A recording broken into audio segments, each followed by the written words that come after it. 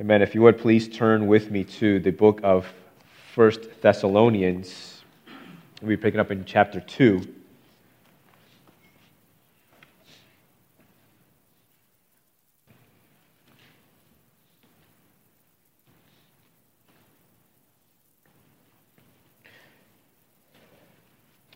So 1 Thessalonians chapter 2, we'll be reading verses 17 down to chapter 3, verse 5.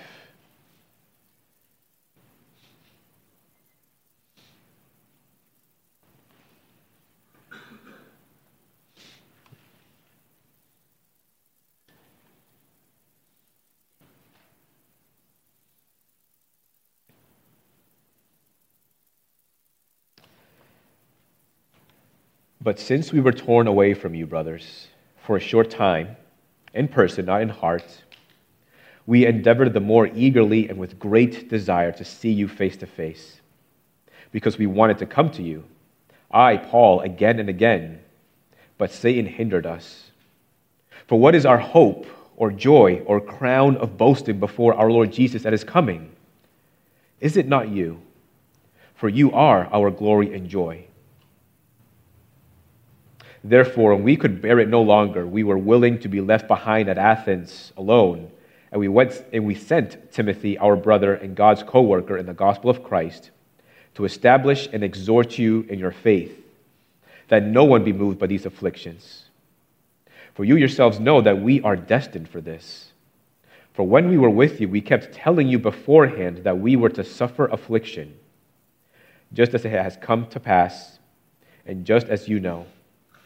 For this reason, when I could bear it no longer, I sent to learn about your faith, for fear that somehow the tempter had tempted you, and our labor would be in vain. This is the word of the Lord. Father, we pray that you would establish us in your inspired word this morning. Father, we know that there are many obstacles to the gospel. There are many obstacles that we experience in our own lives that impede us from growing in Christ-likeness and pursuing you and even just resting in Christ. Lord, remind us of precious truths this morning and encourage our hearts. We pray in Jesus' name. Amen. If you remember last week, we spent some time talking about the pursuit of the kingdom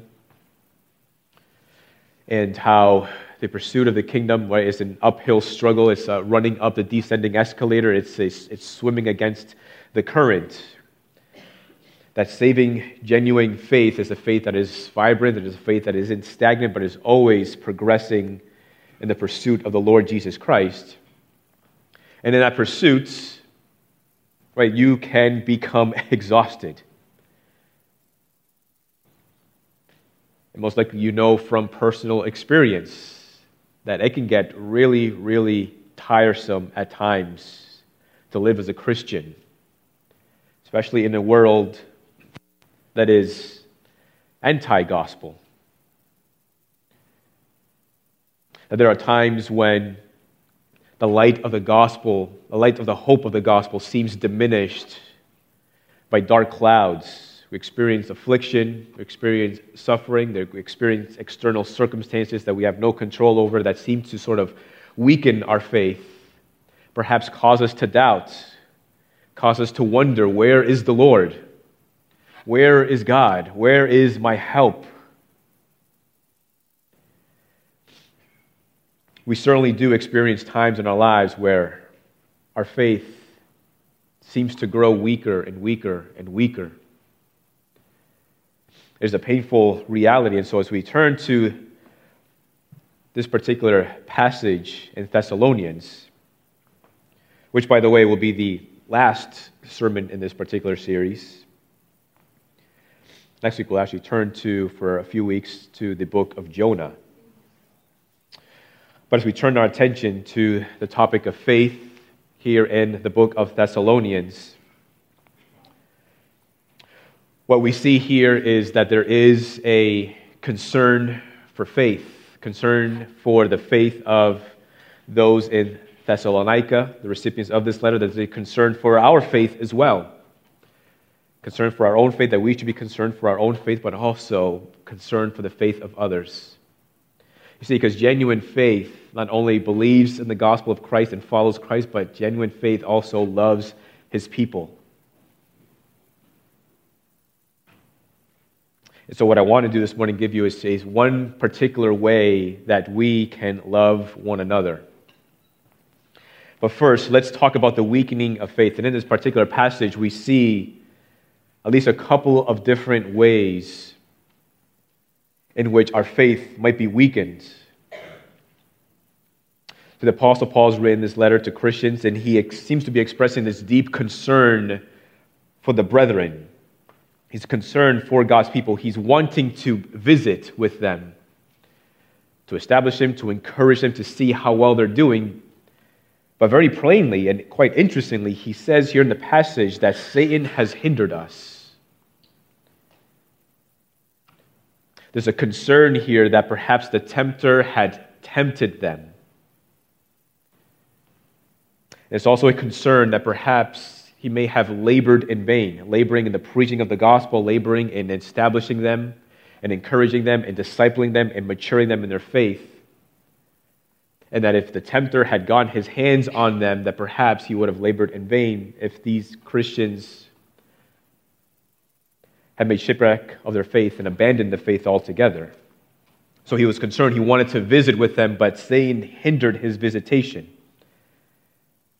And there we see one of the ways in which our faith might be weakened is the fact that there is actually a real enemy against us. Now, I admit that I am naturally apprehensive in talking about the devil, in part because I don't want to come across as somebody who is overly mystical or somebody who is always blaming the devil for every bad thing that happens.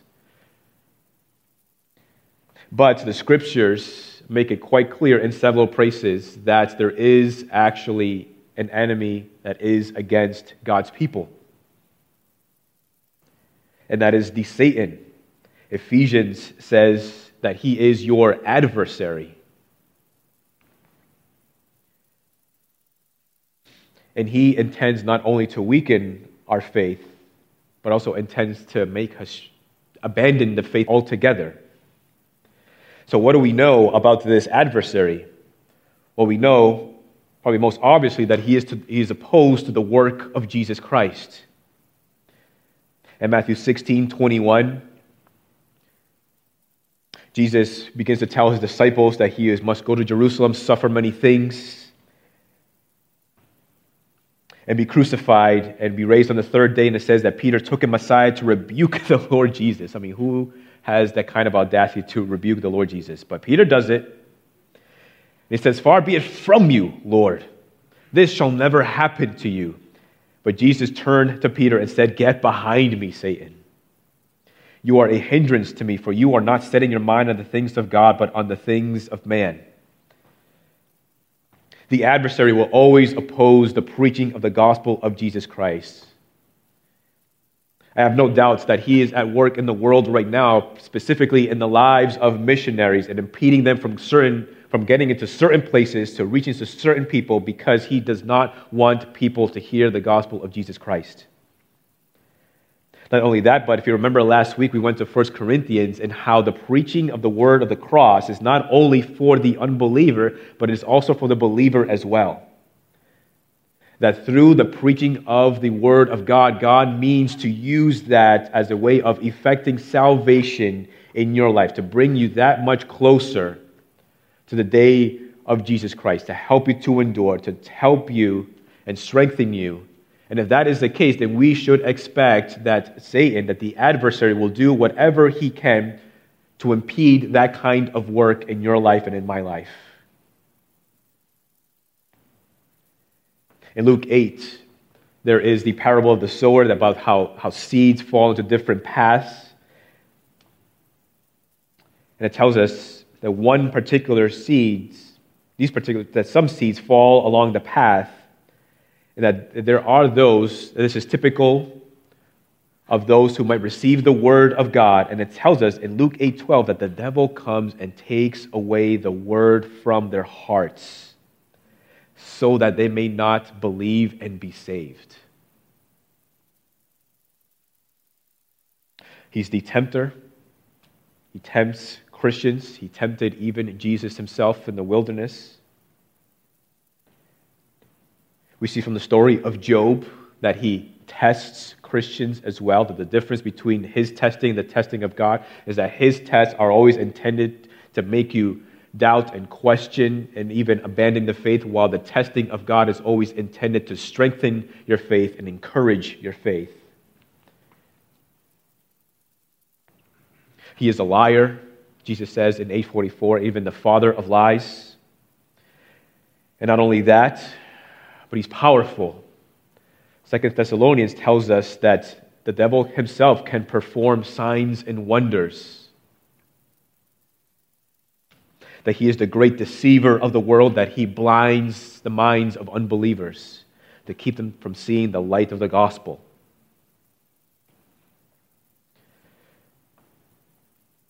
So he is an adversary, he is an enemy. He intends to weaken your faith and mine, and yet he is an enemy who's under the control of God. Because even while he tested Job, he only did it at the permission of God.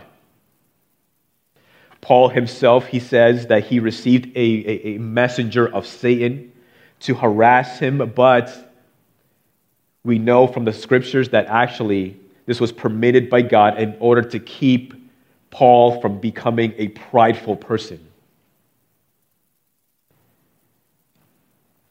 The devil may not ever stop attacking Christians and hindering the work of the gospel. He will incite you to sin against God. He will tempt you to sin against God. He might harass you, lie to you, cause you to doubt. And perhaps the only way that we could ever expect for Satan to stop bothering us is if we do abandon the faith. And in that sense, his work is done. But even if he should continue to seek us out, to test us, to tempt us, it lures away from the Lord, we must remember that he is an enemy on a leash. He can only go so far as God allows him to. In Pilgrim's Progress, analogy of the Christian faith, Christian comes before a particular path, and he stops. And it says in this story, looking very narrowly before him as he went, he espied 2 lions in the way. Now, thought he, I see the dangers that mistrust and timorous were driven back by. 2 individuals who also came before him, saw the lions and ran back. Then he was afraid and thought also himself to go back after them, for he thought nothing but death was before him. But the porter at the lodge, whose name was Watchful, perceiving that Christian made a halt as if he would go back, cried unto him, saying, Is thy strength so small? Fear not the lions, for they are chained, and are placed there for trial of faith where it is, and for discovery of those who have none.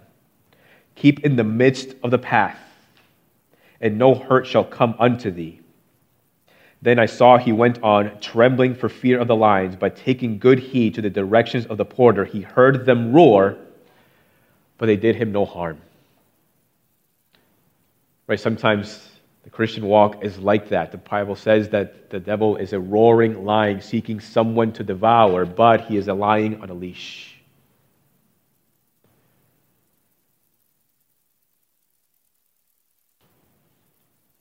He's under the control of the Lord himself. And God is the one who dictates how far he can go. And the lion cannot harm us as long as God is with us. So you and I can experience the weakening of our faith just because of the very fact that we have an adversary that is always against us. Not only that, but we also experience many afflictions in our lives. King David is such a tangible example of what this was like, right? Being a king, having many enemies outside of his kingdom, even enemies within his own kingdom, even enemies within his own household, drove him to pray prayers like we see in Psalm 6, too. Be gracious to me, O Lord, for I am languishing. Heal me, O Lord, for my bones are troubled. My soul also is greatly troubled. Verse 6, he continues, I am weary with my moaning. Every night I flood my bed with tears. I drench my couch with my weeping. My eye wastes away because of grief. It grows weak because of all my foes. Ever been there before? Drenching your pillow with tears. Experiencing a weakening of your faith, not knowing how you can endure another moment.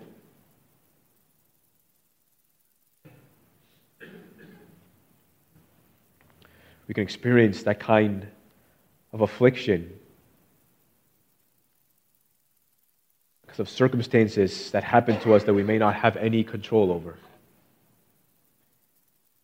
We can experience affliction through just internal circumstances as well. Again, King David is an example. He committed sins against the Lord many times in his life, and that caused him great grief and great sorrow, pleading and asking for the Lord's forgiveness and his restoration and his kindness. We can experience affliction in so many different ways, even within the church. The Christians of 1 John is an example of that. They were questioning even their own faith because there were many of them who withdrew from them, thinking themselves to be Christian, and those that were left behind that they were not Christians. And John writes this letter to these Christians to assure them that they are sincerely followers of Jesus Christ. If you love the Lord Jesus and follow him, and you love his people, then you can have confidence that you are children of God. We can experience the weakening of faith just knowing about persecution of brothers and sisters, seeing others discouraged in their faith. Can lead us to, for ourselves, to being discouraged as well. For as long as we live in this world, our faith will always, at times, experience a weakening because of external situations we have no control over, because there is an adversary that seeks our destruction, and because of our own sinful choices when we fail to do what God calls us to do. Everyone experiences affliction, and everyone experiences deep discouragement, but especially so the child of God. Especially because his or her love for God also makes that person an object of hatred by the world.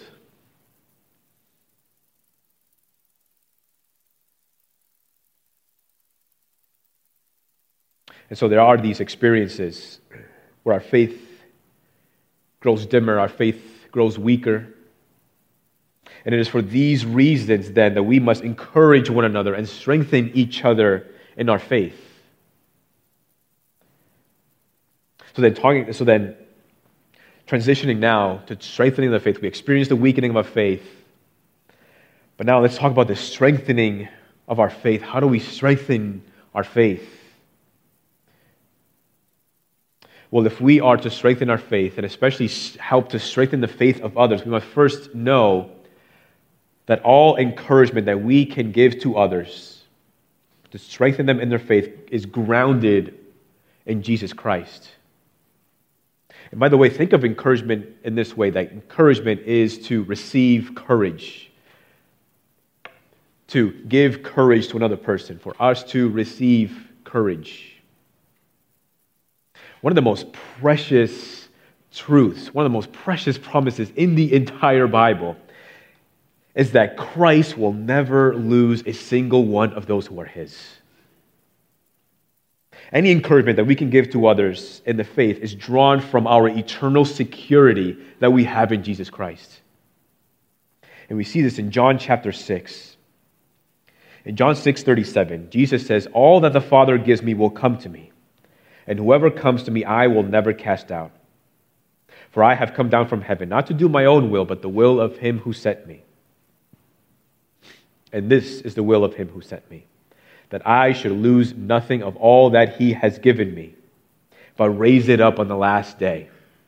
For this is the will of my Father, that everyone who looks on the Son and believes in him should have eternal life, and I will raise him up on the last day. From that, we have great, great assurance that no matter the trials and the afflictions that we experience in this life,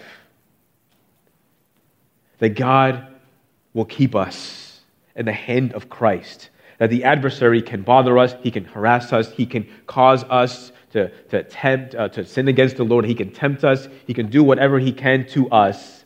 But ultimately, we can never be lost because Christ will never lose all those whom he has saved. God sent his own Son, his own beloved Son, into the world, not only to save his people from their sins, but also to keep them unto eternity. Christ didn't shed his own precious blood on the cross so that you might possibly lose that salvation later. A Savior that cannot save until the very end is not a Savior at all. But those whom Christ saves, Christ keeps. And from this, we can draw out so much encouragement, so many precious truths. It means that you need never fear that Christ will somehow drop you. He's not sort of like juggling balls in the air that he might risk dropping one of them. No. Christ will never drop you no matter what you are going through. You need never fear that Christ will let you go. Even though our emotions might betray us and might cause us to think that God has somehow abandoned us in the midst of our affliction and suffering. No, John 6 assures you of the fact that God will never lose you and let you go in Christ. You need never fear that Christ will ever forget about you. Right? It's not like the Home Alone holiday movies, you know what I'm talking about? That not only did they forgot their son once, but twice. No, God, Christ is not like that. You will never, ever be forgotten by Christ. If you're here this morning and you don't know the Lord Jesus in a personal way, the encouraging thing about this precious truth is that there's always more room in the hand of Christ. There's always more room. In that passage, it also even says that all those who come to Jesus, Jesus will never cast out. You need never fear being cast out because of who you are or because of your past. But Christ will never, ever cast you out if you come to him in faith and repentance. Christ, the Son of God, who came into the world, died on the cross at the hands of sinners in order to spare people from the judgment and wrath of God. Raised from the dead 3 days later. If you believe in him and follow him and trust in him, you can have this security in your life as well. You can have this assurance that Christ will never, ever lose you no matter what happens to you in your life. That you have this assurance of eternal life with Christ. The hand that once grips the cross is now gripping the hand of every single believer.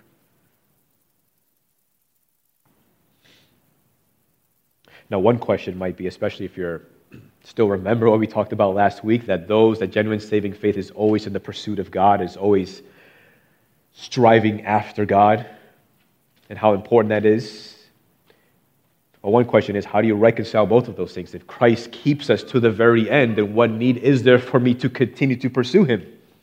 What need is there for me to continue to swim against the current and run up the descending escalator? Why do I need to continue to move forward if Christ has already kept me and is keeping me and will keep me unto eternity? It is because those whom Christ saves and keeps, they persevere, endure to the very end. Those who are in the hand of Christ keep themselves in the hand of Christ. by faith and by the pursuit of God. Otherwise, it will become clear that they will actually never end the hand of Christ.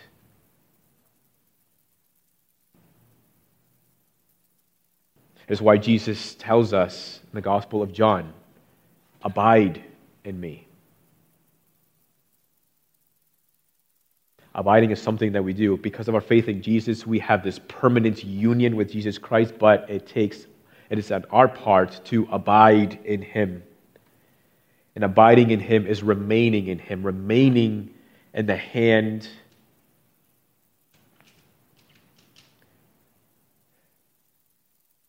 that wants to hold on to yours. Grip the hand of Christ as He is gripping yours by pursuing Him and faith and believing in Him. So believers draw comfort from the reality that every single one of them is forever tethered to Jesus Christ. And from that, then, we also draw encouragement with which to encourage one another. I don't know if you realize this, but to encourage one another is actually one of the commands in the New Testament. And it is a way that we show love for one another. So let's look at some commands and examples in the Scriptures. In Romans chapter 1, verse 11, Paul writes to the church in Rome, "For I long to see you, that I may impart to you some spiritual gift to strengthen you, that is, that we may be mutually encouraged by each other's faith, both yours and mine.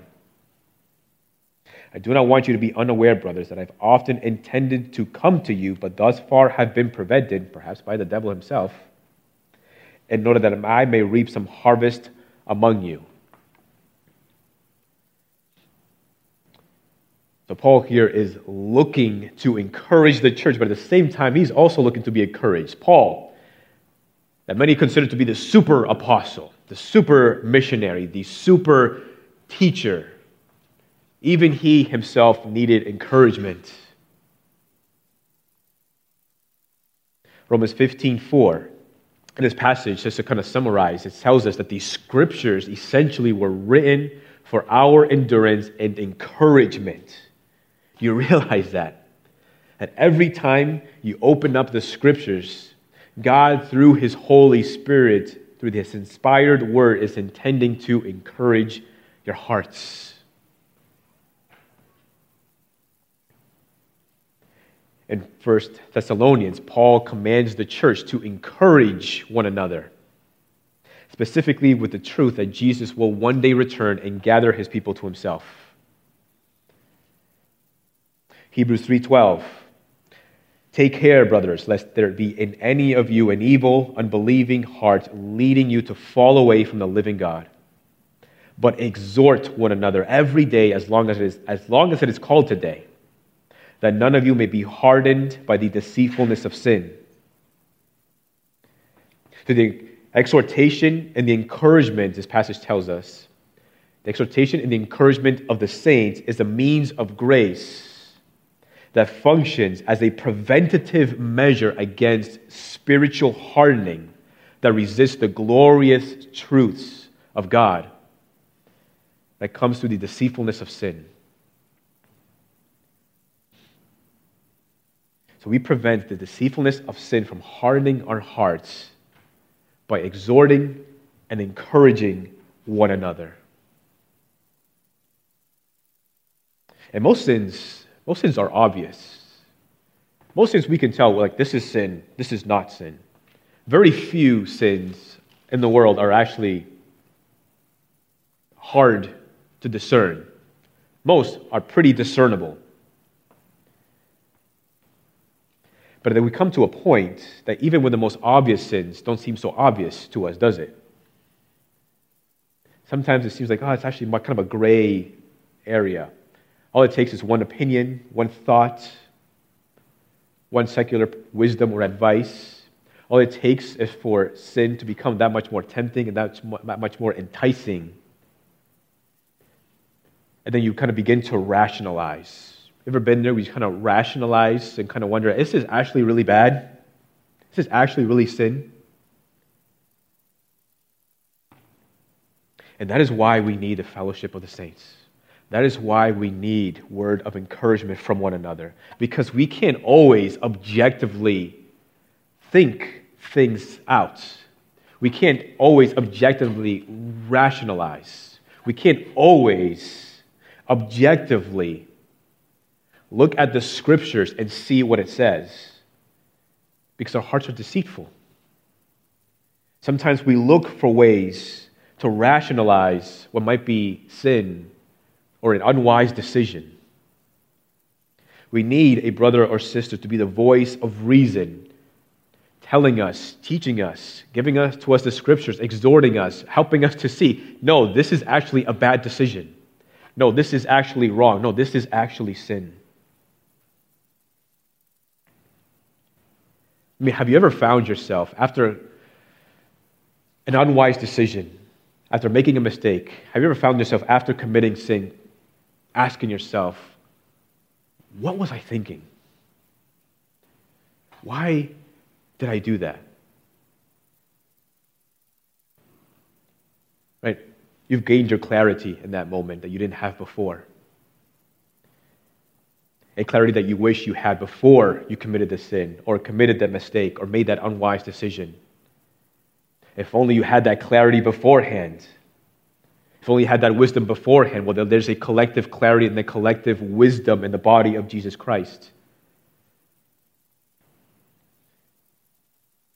And so it's up to us, right, to seek that kind of counsel, to seek that kind of exhortation, to seek that kind of wisdom from others that we don't always have.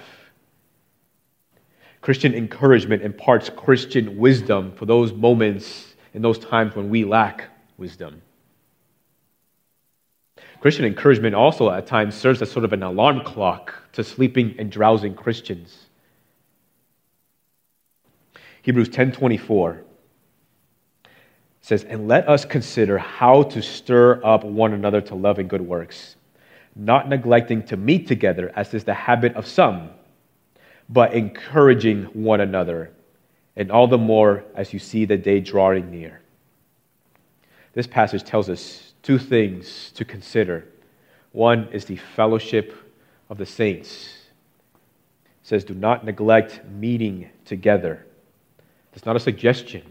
It's not an opinion. It's not an advice. It's not a recommendation. No, it's actually a command. Do not neglect meeting together.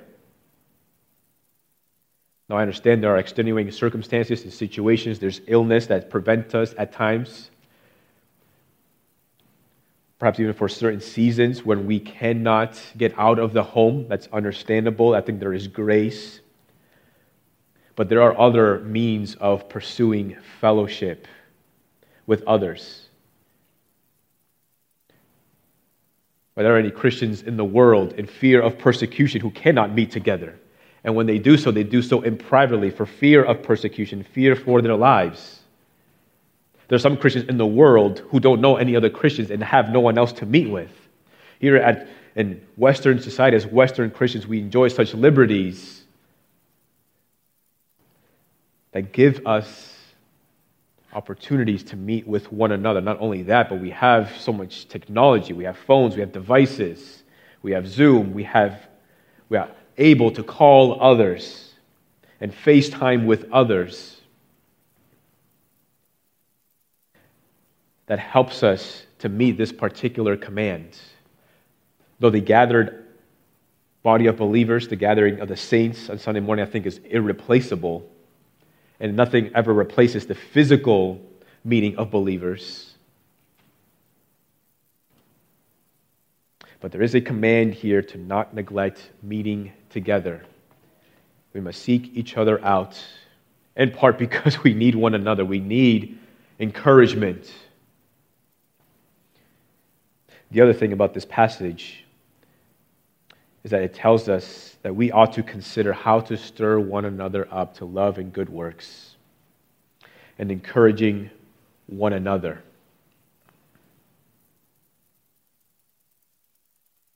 This is something that we have to be intentional about, something we have to give thought and consideration to. How do I encourage my brothers and sisters in Christ?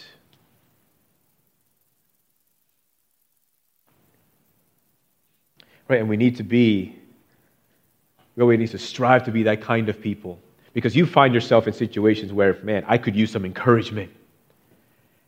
You may not feel like you're in a place to encourage others, and I understand that, depending on situations, depending on trials that you're experiencing.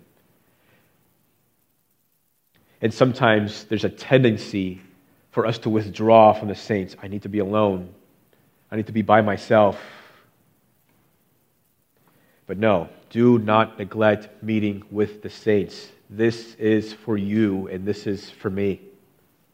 This is a means of grace, and we ought to consider how to encourage one another. Now, you might not consider yourself a natural encourager.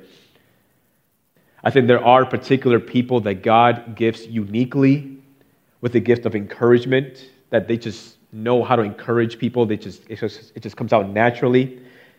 They can think of particular passages, particular truths, and they share that with people, and they are encouraged. And praise the Lord that we have people who have that kind of gift. But just because you don't have the gift does not exempt you from the command to encourage one another. So the question is, how do we develop this habit or this skill of encouragement? And the primary way of doing that is from drawing from His Word. God is so gracious. I mean, He's incredibly intelligent in that we didn't have to make it all up as we go. He gave us the Scriptures. You want to know how to encourage somebody, just open up the Bible. To be a helpful brother or sister who encourages others, you must first be a reader and a student of the Word of God. If you are never in the Word, how do you expect to encourage others? I mean, if you yourself were struggling in your faith, if you yourself were struggling to find joy in the Lord, struggling with work, struggling in your marriage, struggling whatever it might be, wouldn't you not want somebody, a brother or sister in the Lord, to come and share with you an encouraging word from the Scriptures? You don't need to have the gift of encouragement in order to encourage others. You just simply need to love others. And they don't need to be specific Bible references. You don't have to be like, well, thus saith the Lord in Psalms chapter 6, verse 8.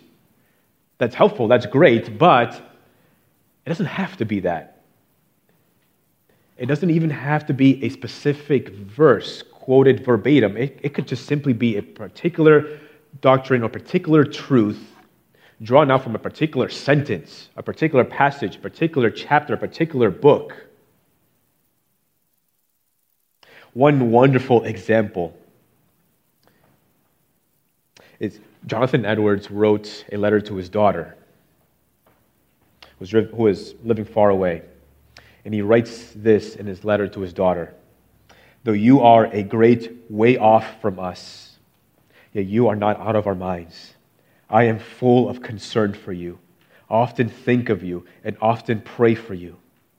Though you are at so great a distance from us, and from all our relations, yet this is a comfort to us, that the same God that is here is also at Anahakwa," where she was at.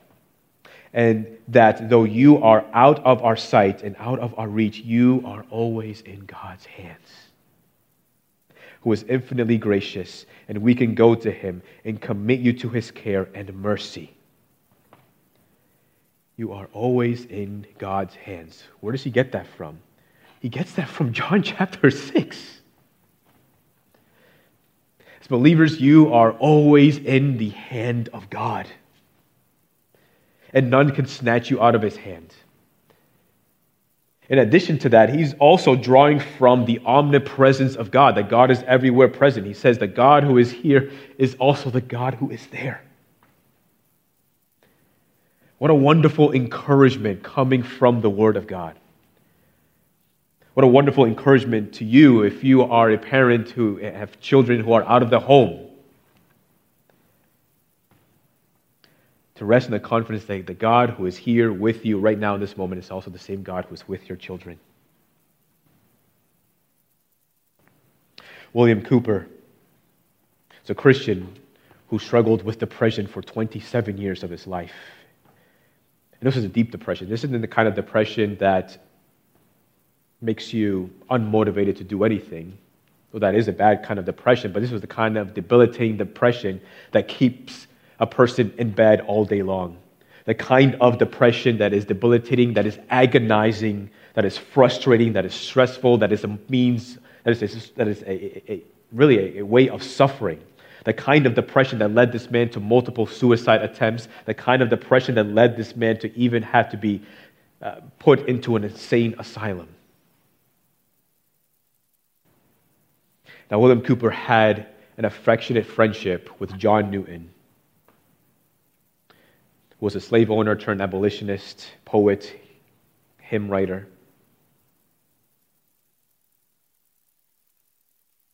John Newton and his wife would house William Cowper, help him during his debilitating seasons of depression, speaking words of encouragement to his life. He would visit him in the asylum.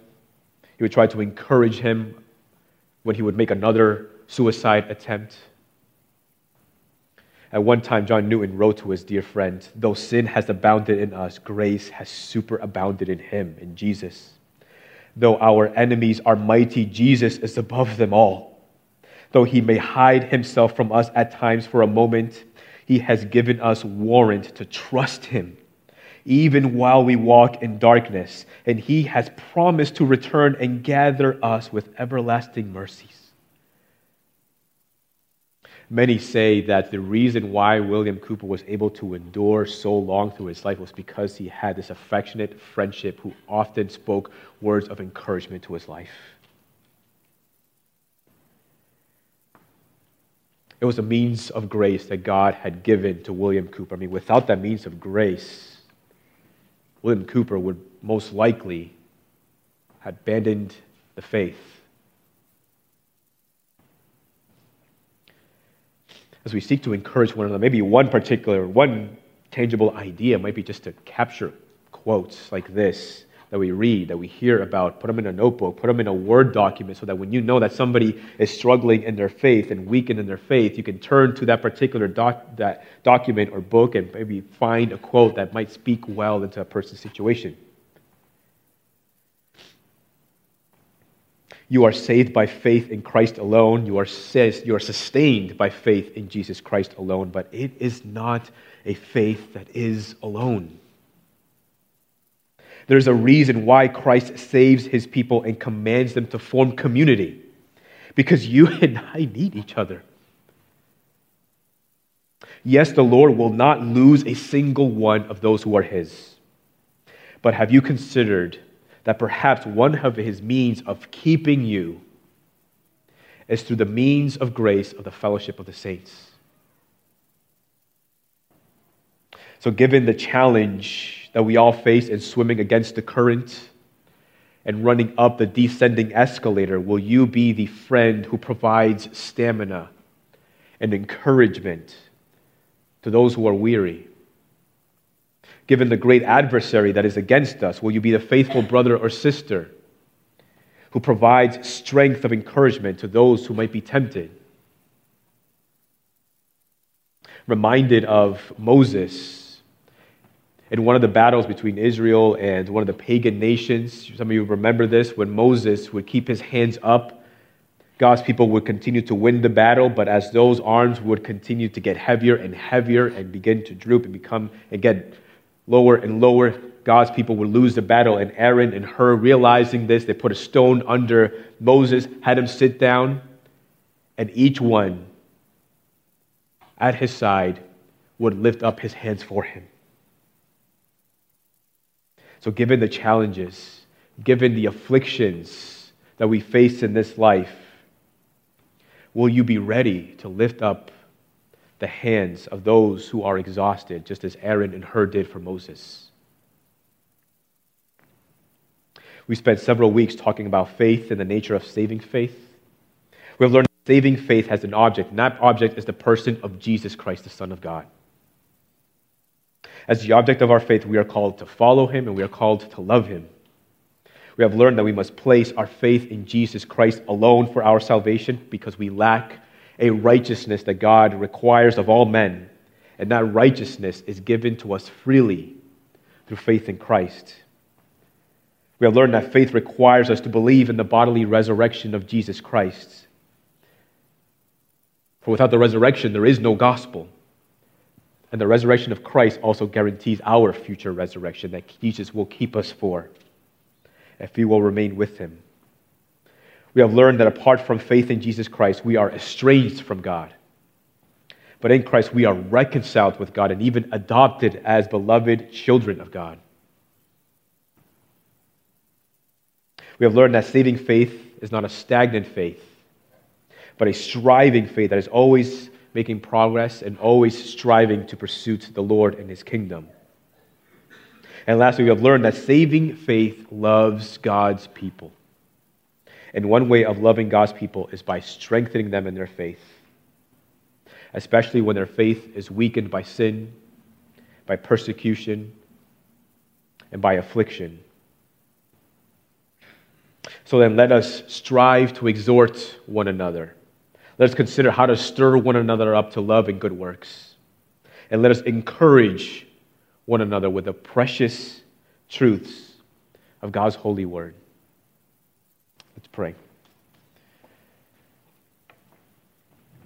Lord, we thank you for the wonderful and great promises that you have written for us in your scriptures.